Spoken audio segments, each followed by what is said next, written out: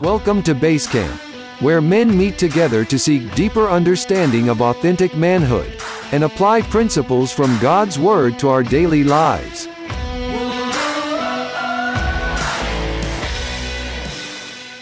There's an anecdote attributed, I'm sure many of you know it, that was attributed to Coach Vince Lombardi after they'd lost the football championship the week before, and he starts the 1961 season. He holds up an object and he tells his team of professional football players, and he says, say it with me, gentlemen, this is a football. Okay, so, we're real basic stuff. So that's kind of what this semester is about. That's a little bit of what today's going to be about. And I think, to borrow Jack's metaphor from last week, what I'm going to talk about this morning, this was buried in your end user agreement. You clicked agree to this, and you say you believe this, but we're going to unpack it a little bit. And maybe for some of you, it's a struggle, and you're like, I'm not sure I buy that. I buy that, Jesus is Lord, but I'm not sure about this whole born of a virgin thing. But I think this is not one of those optional things. This is a fundamental thing. This is a basic thing. So we're going to talk through born of a virgin, and we're going to kind of talk about, so if Jesus is Lord, how does he get to be God and man at the same time? So this is kind of the three things we're going to cover. We're going to talk about creeds. That's an interesting topic in and of itself. We're going to talk about the necessity. Why does Jesus need to be born of a virgin? Why is that a thing? And then some objections that maybe you have, maybe you've heard, and I want to talk to some of them. Obviously, in the time that we have this morning, we don't have time to cover all of them, but we are going to talk about at least some, and I hope that at your tables, you guys will maybe share some of the things that you've heard, things maybe of the various liturgical traditions from which you came, and hopefully in this discussion about Mary, we will not end with reciting Hail Marys or anything like that here at the end, although up front, yes, I am. You did get the ex-Catholic who went to Notre Dame to bring this topic about the born of a virgin, and I asked Derek, are you serious? This is really who you want. Okay, yeah, we're going to do this. So happy to talk to you about my own experience and what is fundamental, but we're going to stick to the fundamentals, okay? We're sticking to the football, all right? All right, so sometimes I get asked if, in my role on the staff, is BCC a creedal church?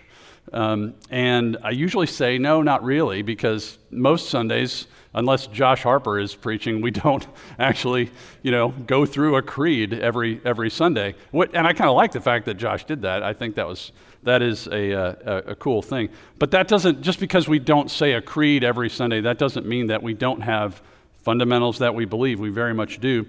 You can go to the burkecommunity.com website, click on About What We Believe. This will be after Basecamp, right? Nobody should be checking their phones right now, right? So when we're done, go to, Carl. So, all right. So, but we do have these things written down. Anybody can see them. You can see them. And if you've been through a membership class, you've gone over them in some great detail. But I don't think that there's anything in the commonly held creeds of the Christian church that are not also found in our statement of faith. So we're not going to cover everything, but we do need to cover the part about how our Lord Jesus Christ was born into the world of a virgin mother named Mary. So what are these creeds? Well, the first one, and I printed this one out for you on your sheet just so you have it. This is kind of the earliest one. It's attributed to the apostles. The apostles did not write this. That's just what we call it, is the Apostles' Creed. Now remember, most of human history, people could not read. I mean, it's not not only that they didn't have iPhones or Androids or whatever your preferred smartphone is, they didn't even have books. And if they had a book, they wouldn't know what to do with it, except maybe prop the lid to the tent open or something like that, right? I mean, so how do you transmit the faith to somebody who is illiterate?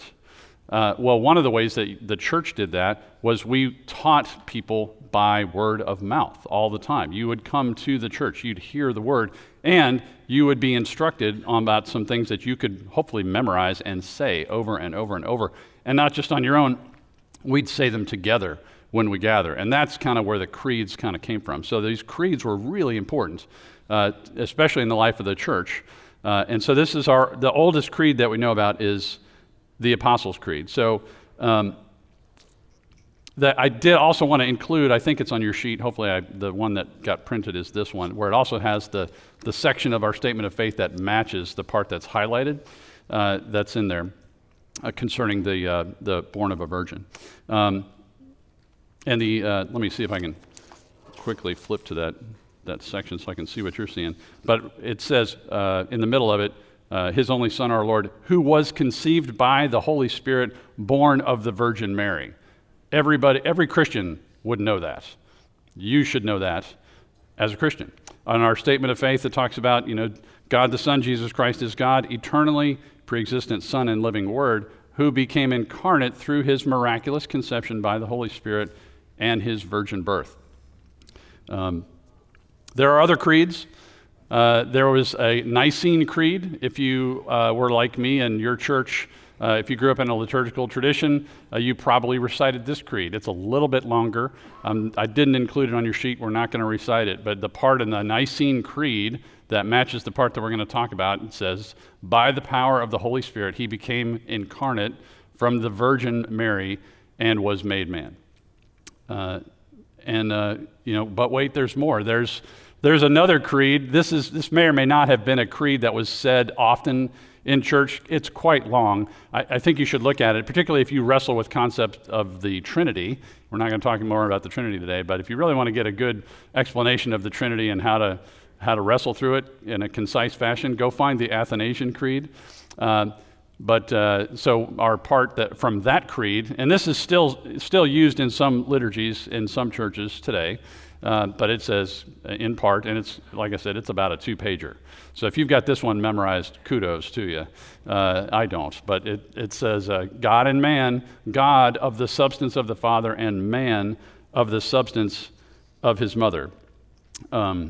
It goes on, it talks about perfect God and perfect man, of a reasonable soul and human flesh subsisting, equal to the Father as touching his Godhead, inferior to the Father as touching his manhood, who, although he be God and man, yet he is not two but one Christ, one not by conversion of the Godhead into flesh, but by taking the manhood into God, one altogether, not by confusion of substance, but by unity of person, for as the reasonable soul and flesh is one man, so God and man is one Christ. It's a little mysterious, though, right? I mean, this is a notion that this is not straightforward. This is a little bit.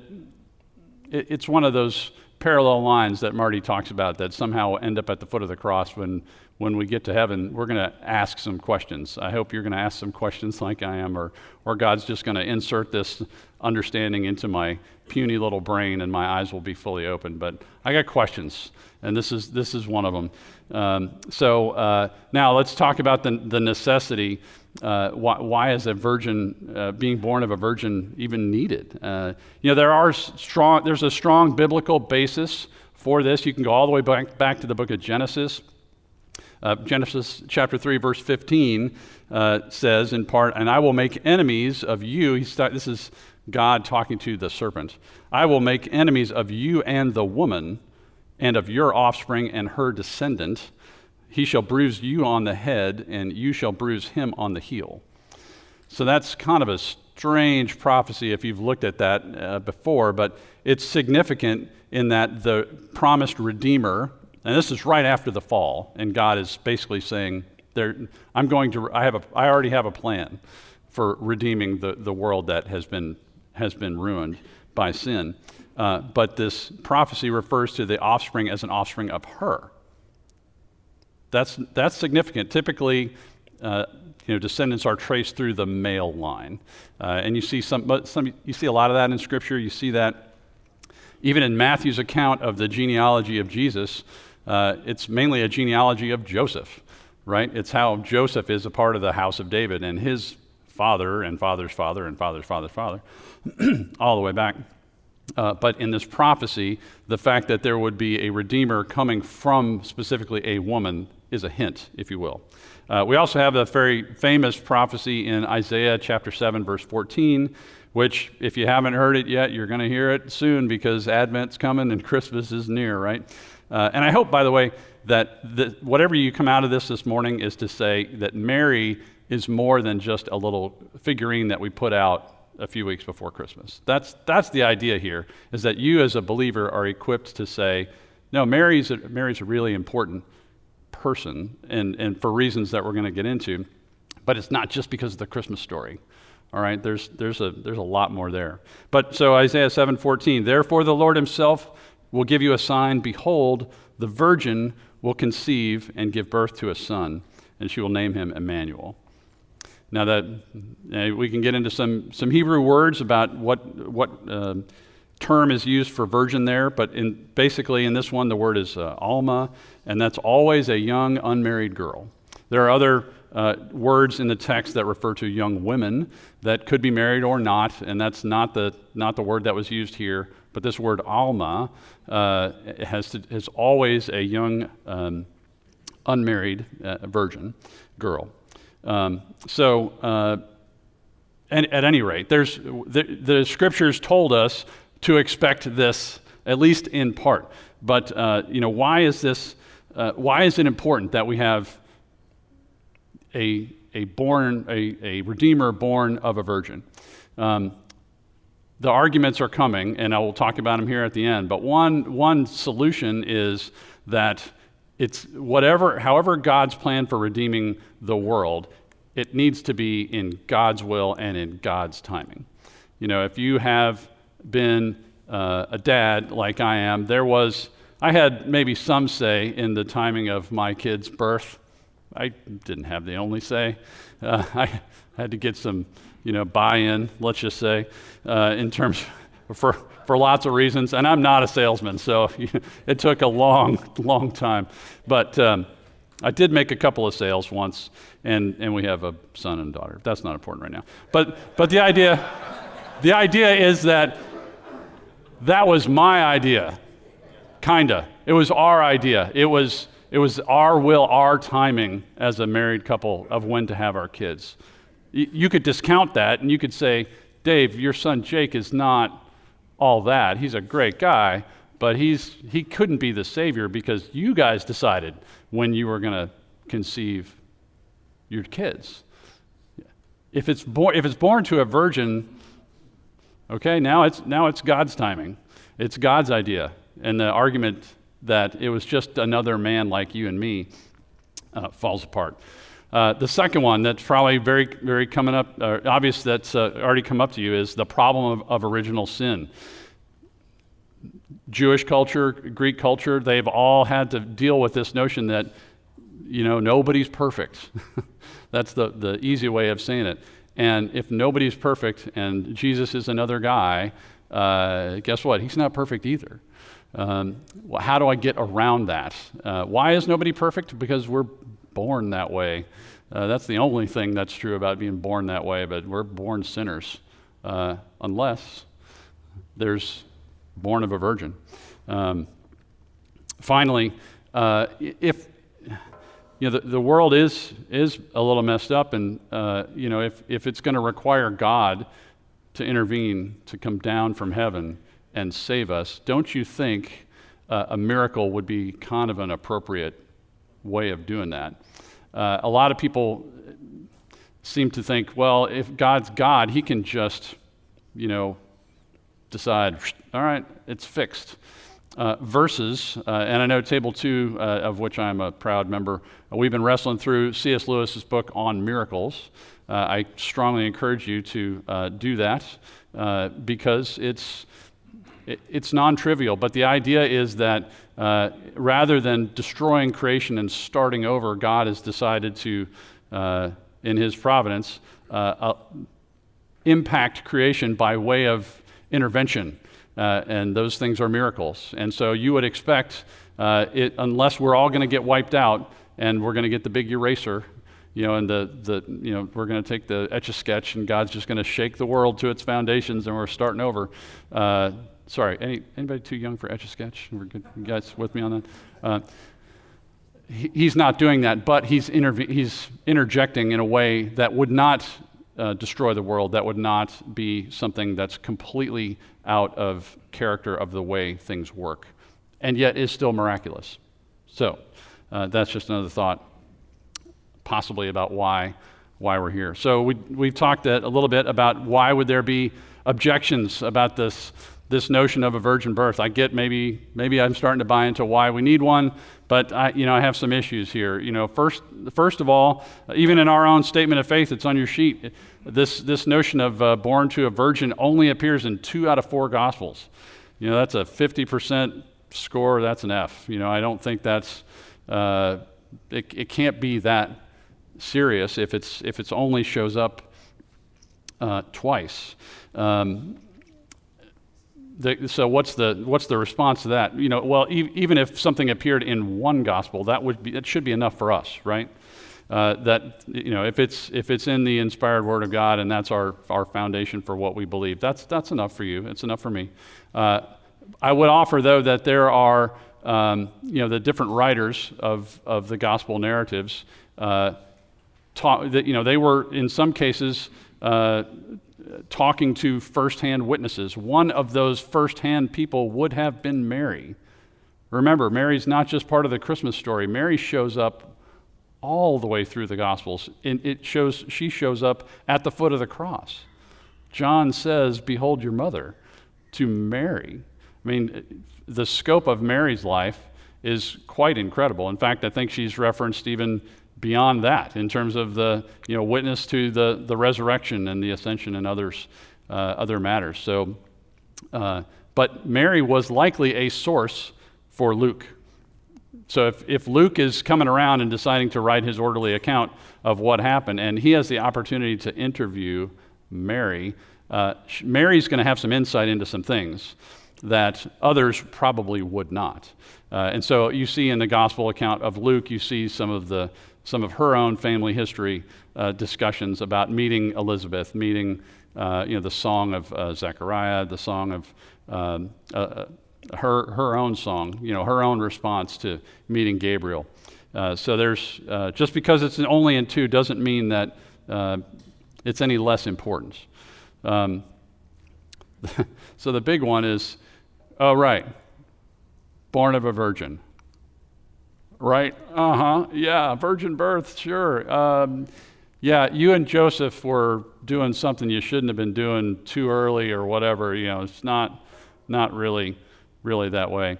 So there's a lot of people tear down the idea of the virgin birth based on just the notion that that's just the people back then were dumb, and I would counter them like, well, I think people sort of figured out how babies arrive. I mean, that's, it doesn't, you don't have to go to college, high school, any school to know how those things kind of happen. I don't think it's because people were dumb.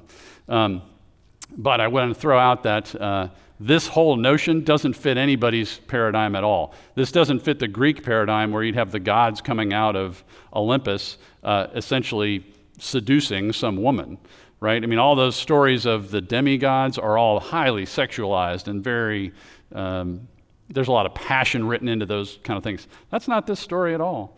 This is the very modest story. The power of the Most High will come upon you and the Holy Spirit will overshadow you, and hence the offspring to be born will be called the Son of God. That's pretty tame. So Greeks wouldn't like that. They wouldn't buy into that. Jews, on the other hand, think about all the people who were barren. We have Sarah, we have Hannah, we have Elizabeth. And the response is always, and Sarah knew her husband. Hannah knew Elkanah. Elizabeth knew her husband. And then there was a conception, right? I mean, there's always a husband involved in the Jewish story because illegitimacy was pretty frowned upon. This is not like this is... single moms have been under the thumb of people and societies for a long time, especially Jewish culture. So this is not going to be like Jewish people would totally get this story either. So this story is kind of a unique story. It doesn't necessarily fit everybody else's narrative. Finally, and there's so much here that I could go into, and I'm not going to because the time is short, but some of you may come out of a Catholic background or others where Mary is frankly worshipped. Some of you may think, and I don't know, maybe none of you in here, but some of you say, well, if I really believe Mary was a virgin, that's going to make me a worshiper of her, and that might turn me into a Catholic or a Notre Dame fan, or maybe that's the same thing. I don't know. It's not. If you want to talk about college athletics, we can talk later. But Mary is kind of the pivot point for all of history. I mean, everything, God's plan for redemption comes down, in the words of C.S. Lewis, it comes down to one Jewish girl at her prayers. And she says yes. It's not God invading Mary, and she just suddenly just wakes up one day going, oh, I'm pregnant. I guess it must be the Holy Spirit. No, she was visited. She had to respond to God. That's our model. When you're at your prayers, are you responding? When God comes to visit you, what are you doing? What's your answer? Her answer was, let it be done to me as you say, God. Not my will, your will. And it wasn't a promise of all good things, happiness, sunshine, and butterflies and rainbows for Mary. She got to watch her son do all that. It ended very well, but it didn't go that way. But I just want to throw out that saying yes to God, the first example of saying yes to Christ specifically in Scripture, that was Mary.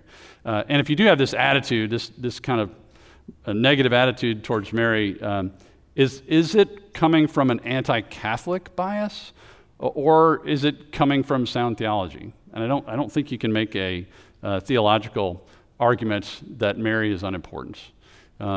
You can pray with Mary, and you can pray like Mary without praying to Mary, and I think maybe you should. Anyway, don't become an idol worshiper. Don't go down the road of Notre Dame football. I mean, it's tragic in many ways. I'm going to stop there. But I hope that you all at your tables have some discussions about this, and especially those of you who come from this tradition, talk about what you grew up with. What's your bias? I mean, how come you're not talking to people about what it means to be born to a virgin? So here's your questions. Why do you think this notion of being born to a virgin was so important, especially to the early church? What is most mysterious about this to you? What's your hang up? And then, if you're going to talk about being born to a virgin to a new believer, how are you going to do it? Because you need to. A lot of people say, well, I believe because I have faith. Faith in who? Faith in Jesus. Faith that Jesus is what? That he's the Son of God. How is Jesus the Son of God? How was he a man? Here's your opening. Talk about born to a virgin at that point. All right? Thanks, guys. God is good. Let me just close this out in a word of prayer. I hope you guys have a wonderful week. Lord, we thank you. We thank you for an opportunity to come in and hear your word. We thank you for a church. We thank you for Josh on Sunday giving a wonderful, we brought that up again at our table, a wonderful description of the creed on Sunday. And we ask that you will bless his ministry. How exciting, a young man answering your call, and yet challenging us all to answer that call. We are all ministers, Lord. Put that in our heart. May the lessons we take from here be things that are on our hands, on the sleeve cuffs of our shirts that we're ready to share with someone else. May you teach us continually how to love your people and how to share your word with them. May you bless all these men this week in their roles as husbands, fathers, sons, co-workers, soldiers, sailors, airmen, Marines. May we send us out today with your word in our hearts. Amen.